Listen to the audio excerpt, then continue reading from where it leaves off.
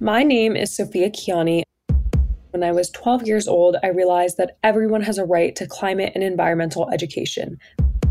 This is my story. I started out by translating information for a handful of my relatives in Iran, and now we've grown to this huge organization educating hundreds of thousands of people. It all starts by taking the first step and making a small difference to really start to scale that to be the change that you want to see in the world on a larger scale.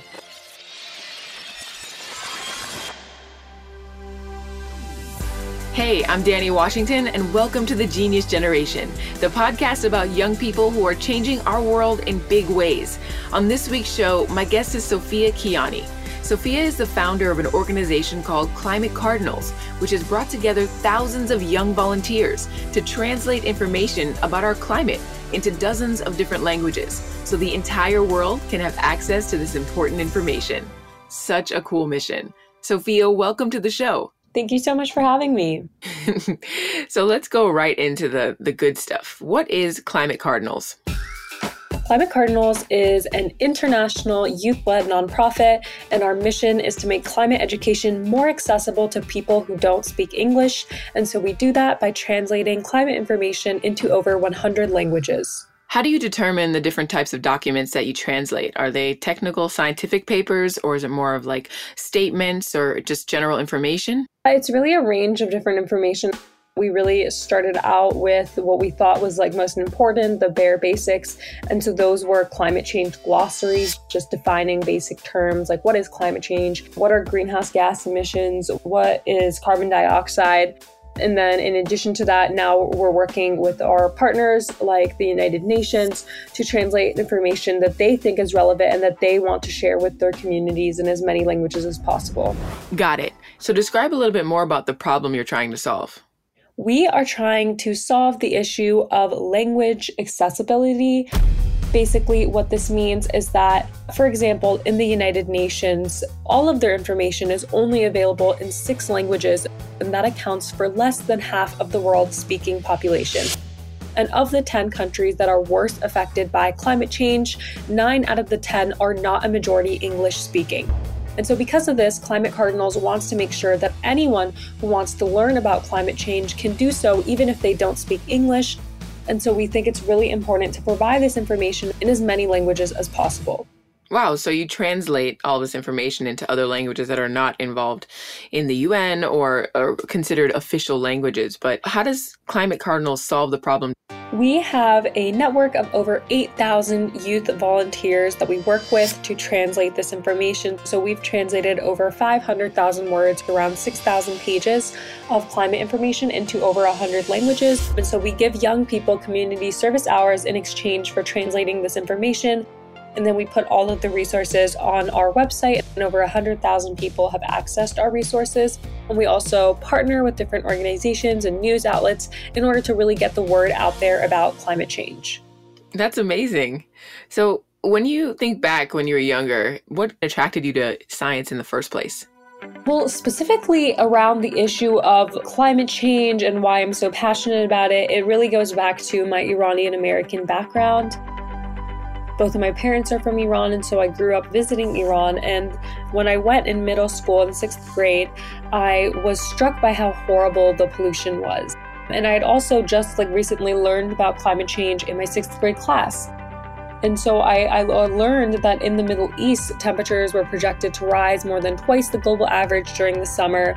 And I thought that was a horrible issue. The threat of climate change to the Middle East is real and serious. The impacts of global climate change will be quite severe in terms of temperature. Climate change is spelling an existential crisis. A climate crisis does deserve to be called existential. And I approached my relatives about this issue, and I realized they honestly didn't know what I was talking about. They had no idea what climate change or global warming was. And I even found a study that said 5% of Iranian university students had no idea how to explain the greenhouse gas effect. And so because of this, I was really attracted to the issue because I wanted to make sure that as many people as possible could learn about climate change, because I really did believe it was one of the most pressing issues that I had ever learned about in school. So you gained this understanding in sixth grade. What was the next step? How did you take action? I worked with my mom to translate climate information to Farsi, and then I sent that to my relatives.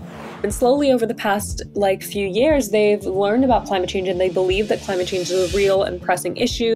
They learned that there are now Iranian climate migrants. Thousands of Iranians have been displaced because of weather disasters exacerbated by climate change. And so that's really how I started. And then because of that experience, I decided to start Climate Cardinals because I was inspired by how I was able to teach my relatives, and I wanted more young people to be able to do the same thing, but just on a larger scale. So was it you and your mom who started the website, or did you have a team that worked with you initially? Initially, I reached out to groups like Fridays for Future and Extinction Rebellion and Zero Hour, like some of the largest youth-led climate organizations in the world. And I worked with them for a couple of years. And after I worked with them, I decided to leverage my experience and the connections and the people that I'd met to start Climate Cardinals. And so I applied for a grant with one of my friends, and we got this money to be able to hire someone to create a website for us. And then I started out by reaching out to some of my closest friends and asking if they could be on the Climate Cardinals starting off team. And then from there, we went viral on TikTok, and we had so many applications to grow our team. And that is how our team continued to grow to what it is today. Oh man, that's a great story. So you leveraged social media to get the word out about your organization. Yes, I did. I think that social media is the most powerful tool that young people have available to us. I really decided to use TikTok because I love TikTok. I spend so much time on TikTok. And I worked with my friend. I gave her this idea where I was like, oh, let's make a TikTok telling people that they can earn virtual community service hours during quarantine by volunteering with Climate Cardinals. And so she made that video. And on the very first day, it had over 100,000 views. And we had Forbes write a profile about us because we were really just blowing up. That's incredible. The messaging sounds so simple. But of course, we're at home, we're locked down, and what else can we do?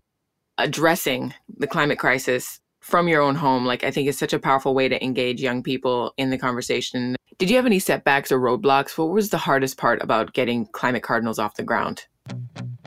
I originally envisioned this being a much smaller initiative, just me working with local students and my friends to translate climate information into as many languages as we could. But then on that first day that we went viral, we had over 1,000 people sign up to work with us. And at the time, there was only me and a few of my friends who were helping to run the organization. And so we were really strapped for resources, and we didn't really know how to handle the influx of volunteers. And so we actually ended up completely overhauling our volunteer management system. We moved to a new platform, and we started having our volunteers create chapters within their different countries, just because we felt like it was an easier way, a more self-directed way of having people do translations. And so we really just had to innovate and be resilient to learn how to run this huge organization with so many volunteers. I can only imagine the people management that's required to make sure you get them the information that they can translate and then sending it back. So how has Climate Cardinals grown or evolved since you began? We have over 8,000 volunteers in 41 countries, and we've translated over 500,000 words of climate information, which is around 6,000 pages, into over 100 languages, and over 100,000 people have accessed our resources. How does it feel to see that kind of impact? It's been surreal, and it honestly has been so amazing for me to realize that I started out by translating information for a handful of my relatives in Iran, and now we've grown to this huge organization really educating hundreds of thousands of people. It really has affirmed to me that all it starts is by taking the first step and making a small difference to really start to scale that to be the change that you want to see in the world on a larger scale. I love that.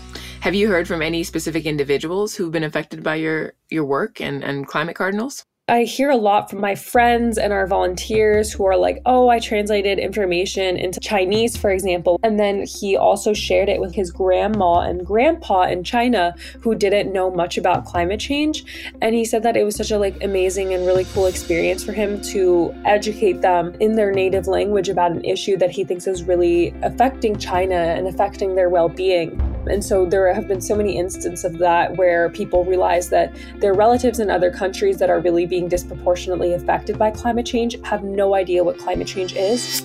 And they feel so amazing to be able to translate information into their native language so that they can help to educate them and also give them actionable steps on what they can do and what their government really needs to do to combat this issue. Awesome. What are some of the other organizations that you're involved with, and how are you collaborating with them? The main other organization that I'm working with right now is the United Nations. I'm on their youth advisory group on climate change. And so with the United Nations, I advise the UN Secretary General on his climate strategy for 2020 and 2021. It's been a really amazing experience being the youngest person on the advisory group and being able to have a tangible impact on the work that the United Nations is doing on such a high level of government. And so we've already collaborated with the United Nations on doing translations, and we definitely want to continue to collaborate with them on translations in the future. That is awesome. Yeah, I definitely commend you and your team for creating this opportunity for people to get involved in helping alleviate the climate crisis, because I think the number one obstacle in general is getting the word out and communicating information accurately to people around the world. And you all are tackling that head on, which is so fantastic. When it comes to communicating the climate crisis, a lot of times I hear people say, I don't believe in the climate crisis. What's your response to that? I honestly try and use as little of my energy as possible on people who just straight up don't believe in climate change, because I feel like my energy is so much better utilized talking to people who believe that climate change is an issue, but aren't actively working towards finding solutions.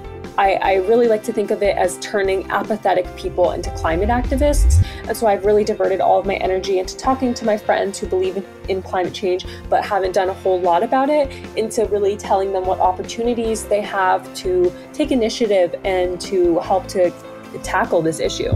Awesome. So if I'm a young person who speaks another language, how do I sign up for Climate Cardinals?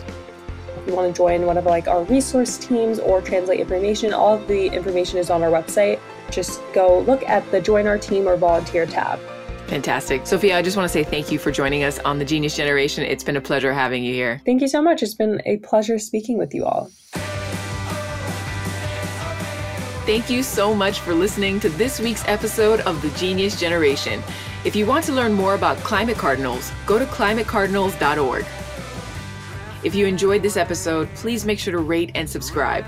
The Genius Generation is a podcast created by Seeker and Trax.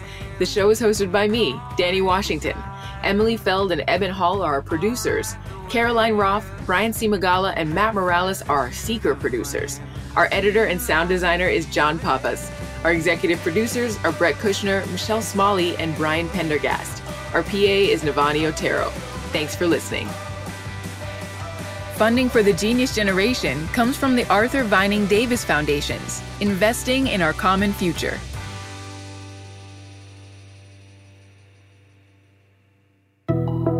How do we create change that lasts? True transformation happens by changing the system, not just the situation. It's a bit like the difference between saving a tree and creating a new sustainable way of doing forestry. Ashoka is a global community of thousands of changemakers who are committed to making systemic change and empowering others to do the same. We get it. Changing systems sounds intimidating, but there's nothing to fear. Join Ashoka for a 3-part learning journey to uncover issues you care about, identify the root causes, and start building a solution. Learn more by visiting changemaking.net or check out the link in the show notes.